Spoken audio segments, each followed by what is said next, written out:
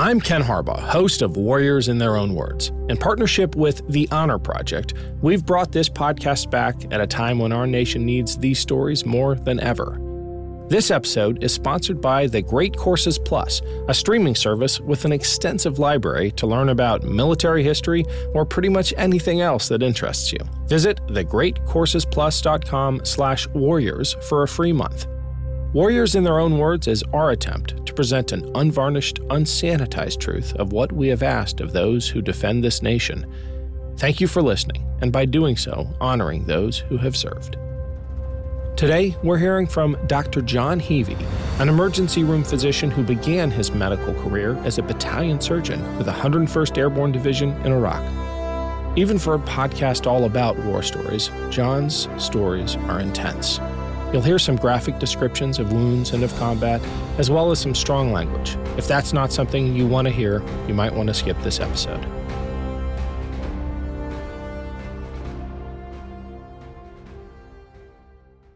We were in Iraq with the 1st 502nd Infantry, 101st Airborne, and we were operating in some fairly dicey areas, Kadamia, Shula, up by Sadr City area.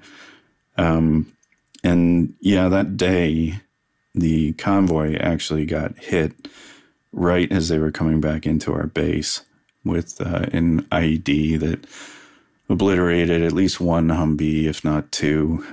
Thankfully, I wasn't in that convoy, but I heard the blast. You pretty much know when it's going to be go time and oh shit, what's happening. So just based on the proximity of the blast and the concussive wave, and what was happening, we got prepped and we knew that badness was on its way in. The one gentleman in particular who I ended up seeing later at Walter Reed, he had, shrapnel deformities through his popliteal artery. He was concussed severely. He didn't know exactly where he was. Although, to the Army's credit, he still knew how to say sir, which is always remarkable to me when somebody can't remember their name, but they'll say sir. He was in a pretty rough spot, and when you're in that kind of proximity to a blast, you also are at risk of developing something called blast lung, which is a secondarily, somewhat delayed presentation, but you get pulmonary edema and respiratory distress from the concussive waves and the air pressure of the blast. So when he came in, we knew he was in a rough spot. He would be, medevaced to a higher level as quickly as possible. We were at a level 1 facility. So while we had initial resuscitative equipment, we didn't have an operating room per se. We didn't have sterile field. We didn't have things of that nature. So frankly, the NCOs and the medics and the team that I was working with, those guys they're the miracle workers. They're the A-team. And I'll never forget, Sergeant Logan was running with cap over his shoulder through gravel that had to be foot and a half deep, right? Just like a freaking superhero. And when I saw him with, the body draped over his shoulder, I thought, oh shit, here we go. Let's figure out what we can do here. And he was in rough shape, and the guys did what we do for trauma patients, and it was obvious that he was probably in the toughest shape of anyone who was surviving. And he was bleeding out from the popliteal artery and was altered mentally. He didn't know where he was. I wasn't sure if he was going to be able to protect his airway. I was concerned he was probably going to develop blast lung in short order. And all those things are just, clinical medicine. I think the part that really gets you is you were just at the dining hall with this guy, bullshitting with him and watching AFN on TV. And so now here he is with his life on the line. And thank God for the NCOs and for everybody, the PAs and, folks who were mobilizing the helicopters to come in to get him out to the operating room. We tourniqueted him as rapidly as possible, which is a big change from the standard civilian resuscitative acronym used to be ABC, airway, breathing, circulation, and Iraq really changed that. It went to CABC, meaning circulation and hemostasis first, so people don't bleed out, and then airway, breathing. Anyway, I'm rambling a bit, but I'll never forget, we got the tourniquet on him and he's screaming in agony because the tourniquet hurts like hell. It's that, you're threatening his limb by cutting off the blood supply. And then we packed the wound with HemCon and some other hemostatic agents, and you don't have a chance to, numb anything up then. So here he is getting these hemostatic agents shoved straight into his body, and he's still conscious. So we were wrestling with how do we protect his airway now and put him down into a medically induced coma, or is that something where we wait for the medevac? And anyway, this is all more clinical details than anybody would really be concerned about. I just remember the way he looked, and I was scared to death he was going to die, and that's what it amounted to. When you say hemostatic agents, you're talking about taking your fist and jamming a pack of something as deep into a wound, as close to the ruptured artery as you can, right? I mean, you're making it sound a little more sanitized and sterile than it is in real life. Yeah, no, it's ugly. And those agents oftentimes have a heat component to them for the coagulation. So after you stuff it in as hard as you can and you're holding pressure on it, you can often smell the blood as it's cooking and the tissue that's cooking around it. But, that's what has to happen. So that he ended up surviving and actually kept the leg, which was amazing. Was working back stateside at Walter Reed and was in the ER one night, and the guy came in and he said, he was having pain in his leg and he was having some other issues, and I didn't actually even recognize him at first. He had probably put on 25 more pounds of muscle. He looked fantastic. Last time I had seen him, his head was shaved and he was ghost white. He was on the verge of dying and he was screaming, and it was utter chaos. And then as I'm looking at him and I'm looking at his wounds, I thought, well, that's weird.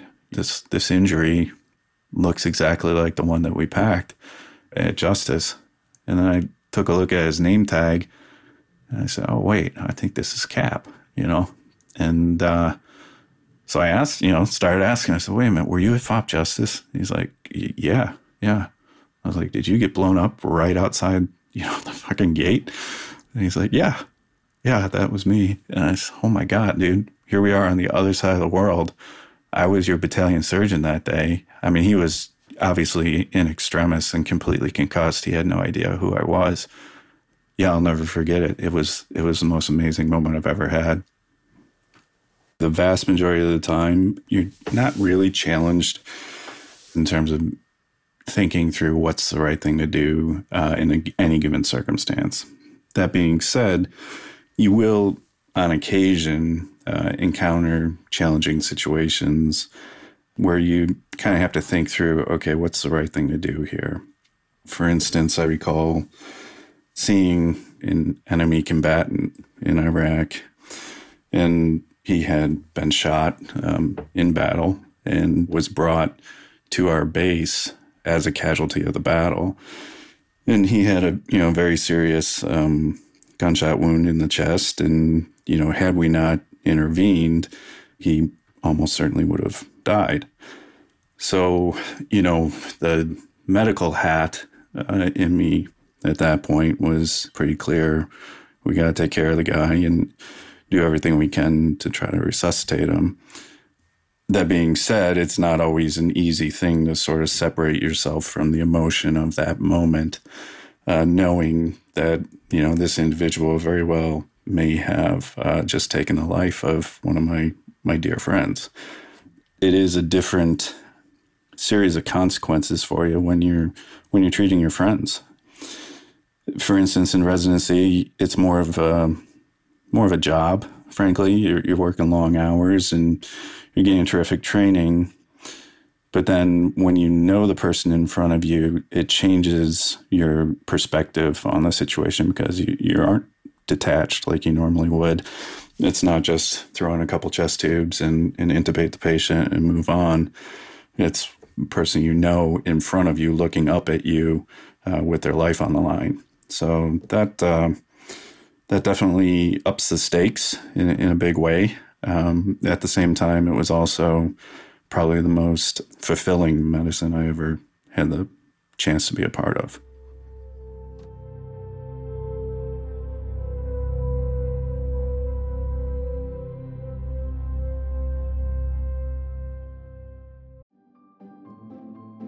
Greetings from Evergreen Podcasts. We're rolling out a listener survey, and we want to hear from you.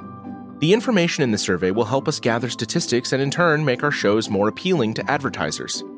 I know most people don't like ads, but this is one of the only ways our shows make money and help keep their lights on. We promise it will only take a few minutes, but the impact on our podcasts will be tremendous.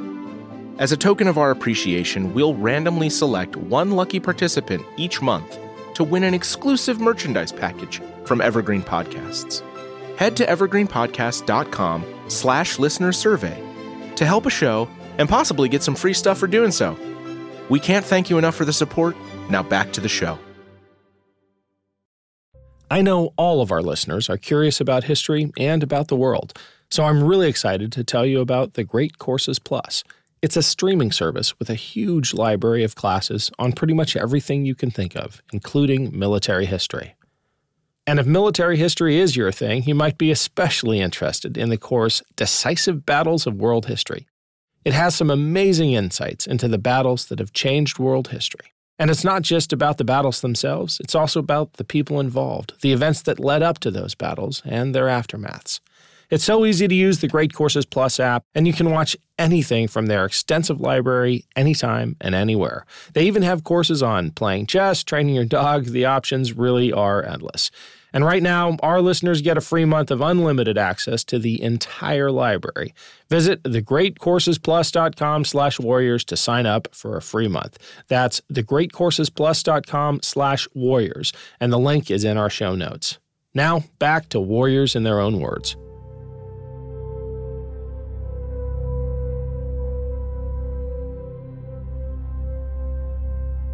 You know, there was a major convoy on its way through some sector in Baghdad. And yeah, anybody who's been on one of these convoys know that once it's rolling, it ain't stopping for shit. And that includes when a motherfucker jumps out with an AK-47 trying to shoot at some massive piece of machinery, right? Like an M1 Abrams or whatever, you know, is in this convoy.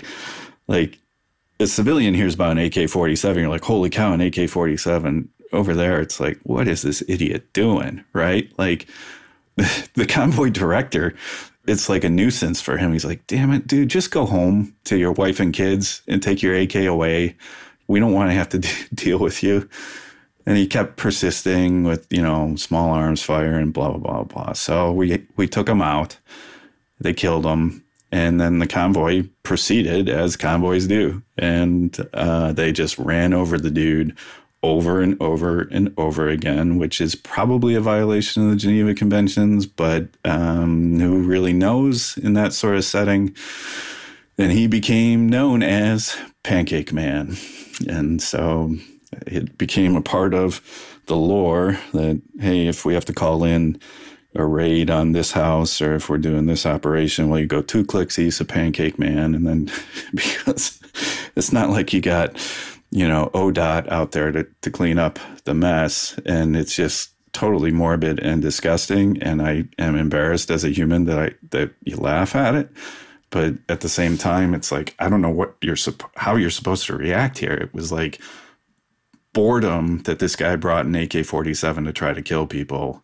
And then it's like, dude, just go away. We don't want to bother you.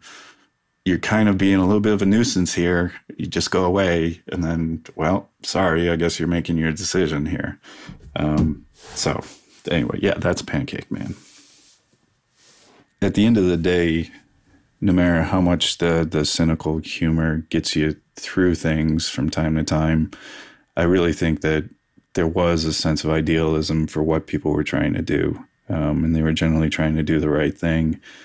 And you start to realize the scope of what's going on over there. And you recognize, wow, even though I'm in the middle of this, I have such limited capability to actually influence a positive outcome here. But that being said, I know my guys in the platoon were very dedicated to bettering the lives of the people around them. And one of the things that we tried to do was we took on this notion of the MEDRO, or the medical rules of engagement, which were quite restrictive. You basically couldn't intervene in certain situations unless there was acute loss of life, limb, or eyesight involved. Unfortunately, that translates at the ground level to, well, wait, we got a kid who was in proximity to a blast who has severe burns and disfiguring burns all over their body. The first do no harm is, well, yeah, you got to get the kid help. I mean, that's the point of the mission here, right? Like, hearts and minds, ostensibly, like, that's what we're here for. What could be more critical than taking care of a wounded child? And, the combat support hospital did, in many cases, work around that to make these sorts of things happen. But the fact of the matter is that there were just such massive issues that you had to take it one step at a time for what you could do within your sector to try to impart a positive impact. And that's why we created the foundation that we did, and why we started just evacuating some of these kids when we could. So the military is a massive machine that is designed for destruction. The State Department, on the other hand, has resources for reconstruction. And you fall in the mix between those two within medicine, where you come in with this idealism that you think you're going to be able to help a whole lot of people. And then you realize, holy cow, this is such a blunt instrument from a policy perspective that the Iraqis who get caught in between in their day-to-day existence have some really terrifying outcomes that happen. And that creates a real conundrum from an ethical perspective and from a medical perspective. I remember the visual of my buddy's body just being severed in half. And you see plenty of trauma as a civilian ER doc, or you think you see plenty of trauma, but you never know who the person is in front of you. And as I sarcastically said, at the time, because I had to go in and declare mechanisms of death, this gets back to the black humor. Like, what the fuck do you want me to say his mechanism of death is? Blown to fucking shit. Like, severed in half, his leg up in a tree and his arm across the base. Like, mechanism of death. Yeah, blown the fuck up, Like, I just always picture some bureaucrat somewhere who's got to fill out the SGLI forms or whatever's involved. And I'm supposed to, calmly write in exsanguination or blast trauma or some scientific sounding term. And I always wanted to just call it what it was, obliterated, fucking eviscerated with his brain gelatin exposed. There's your mechanism of death. Exposed brain gelatin. How about that? And it is what it is. It's a part of the job, and it was, I think, in many ways, the single most important thing that you had to do. This is somebody's loved one, and not only is it someone's loved one, you have the thought in your mind of, Jesus Christ, they don't even know, They don't even know that the worst news humanly possible is about to come their way on the other side of the world, the news that they dread. And we try to figure out, how do you make a rational decision for the family then, you know? Do you keep the parts of the uniform that are charred and soaked in blood and you know, human flesh? Like, no, I don't think they'd want to see anything like that. But it's not, who am I to say? This is their loved one, you know? So I think it was probably the biggest, I don't want to say cherished. I'm having trouble coming up with the right word for it, but it was the most serious responsibility that we took, because these were our brothers in arms, and we knew that their families were going to be hurting in an awful way. So that day in particular, it had been a rough week. We had a lot of brownouts, which is sandstorms coming in. And when brownouts happen, the protective eyes in the sky aren't anywhere near as effective. We used to have different mechanisms, whether they were Predator drones or these sort of Goodyear blimp-looking things that were bulletproof that would fly up over the sector and keep an eye out for bad actors. And so anytime there was a brownout, you knew you didn't have Big Brother watching out for you overhead, and the casualty rates would go up. And we had had a number of brownouts that week, and we had lost a couple of guys during the week. That day in particular, I just remember hearing a dull thud off in the distance. And I can't tell you how fucking sick of that sound I am, because you know what it is. And there isn't a fucking thing you're going to do about it. As much as you like to think that you can train with all these medical techniques to resuscitate someone and whatnot, when the IED goes off, you're dead instantly.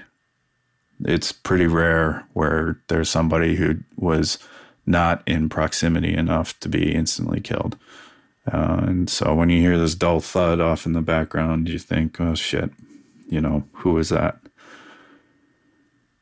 And I'll never forget that one of the guys that was killed in that dull thud was this prince of a kid. I mean, a kid, Honestly, I don't think he even shaved. He had just turned 18. And I'll never forget, he had talked to me during basic, about an advanced surgical training program at frickin' Northwestern University, right? Like, this is one of the top medical training programs in the country. It fast tracks you to, a surgical career. And he was already thinking, okay, hey, how is it that I could use my time here in the military, get in with the GI Bill, stay focused on becoming a doctor and getting into this top flight program? And it was such an aspirational, inspiration that he had this outlook and this upward trajectory for his whole life laid out in front of him. And then just one dull thud, and he was blown the fuck up. It used to be, our job to go out into the canister, the railroad canister. I don't even know what to call it, a refrigerated bin. It looks like the things that you'd see on a big shipping freight or a railroad bed car. And, we had one that had a generator running 24/7 to keep it cold. And that's where we kept the bodies. And, we cynically called it the death bin because everybody knew that's where the bodies are. And we'd go in and try to figure out who they were, That was always the conundrum, too. I mean, guys used to frickin' joke about it, If I get blown up, put Tehran's dick on me, all right? I want to go out with style. Like, how do you say that? So you piece the bodies back together as best you can. You declare a mechanism of death, something other than blown the fuck up. Pneumothorax or I don't know, traumatic brain injury or these other things. Yeah, I remember just wishing with all of my Irish anger, just pissed me the fuck off that there were these rich old men back home making bank off of war. Well, my buddy, I don't know if I can say his name, but Albert Bitten was his name. So there I am looking at Bitten's body, trying to declare his mechanism of death, knowing full well that there's however many old, rich dudes making money off of his death. And it just filled me with rage because those policymakers, those contractors, those people that are part of this big giant machine, they need to spend some quality time in the death bin. Not in terms of, being injured. That's not what I mean. I mean, they need to spend a moment in the death bin so that they can see what these decisions look like for the young men who carry this out, who carry out the mission, and whose lives can get snuffed out in instantaneous blink of an eye.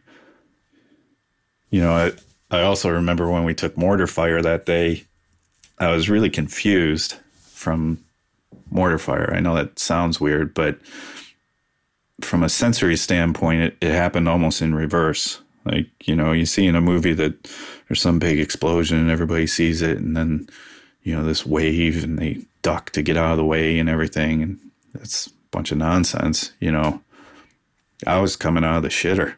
I was coming out of the shitter and I heard some sound overhead and had no idea what it was until I felt heat and the pressure wave from it.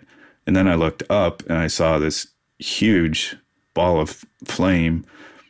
And then I heard the explosion from it. The explosion was last. It was like it unfolded in reverse. And it just makes you think, like, when your time has come in the bad luck lottery in a combat zone, your time has come. There's no anticipation. There's no way of knowing. It's instantaneous, and it just comes out of nowhere. And I oddly try to take some solace in Bitten's death, knowing that he didn't see any of it coming. He didn't hopefully experience pain in any significant fashion.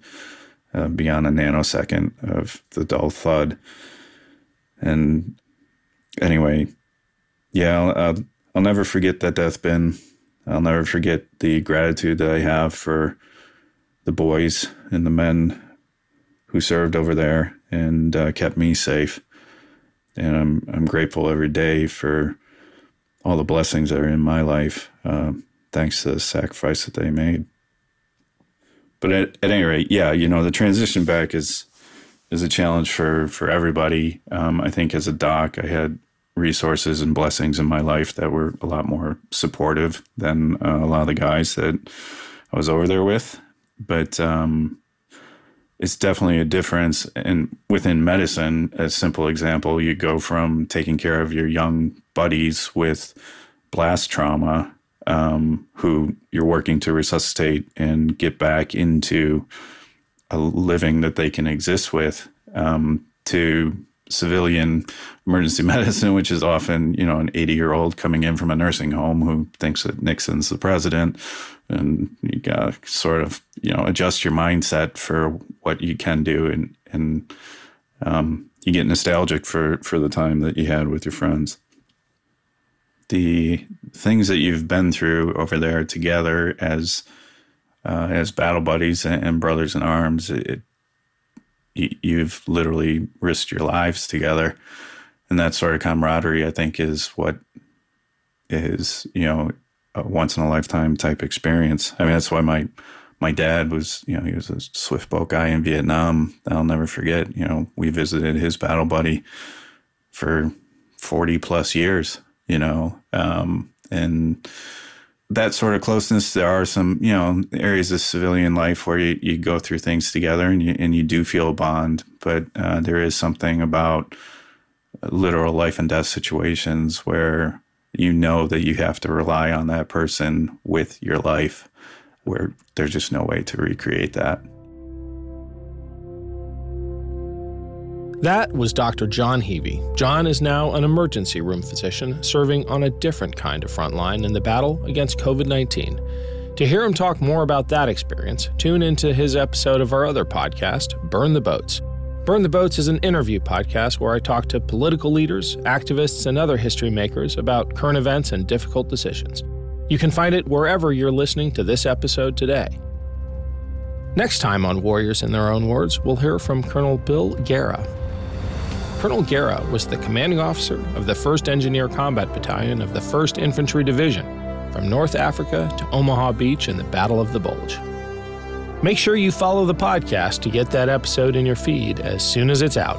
If you enjoyed this episode, don't forget to rate and review. It really helps other listeners find the show. Warriors in Their Own Words is a production of Evergreen Podcasts in partnership with the Honor Project. Our producer is Declan Roars. Senior producer is Isabel Robertson. Audio engineer is Dave Douglas. Special thanks to Evergreen executive producers Joan Andrews, Michael DeAloia, and David Moss. I'm Ken Harbaugh, and this is Warriors in Their Own Words.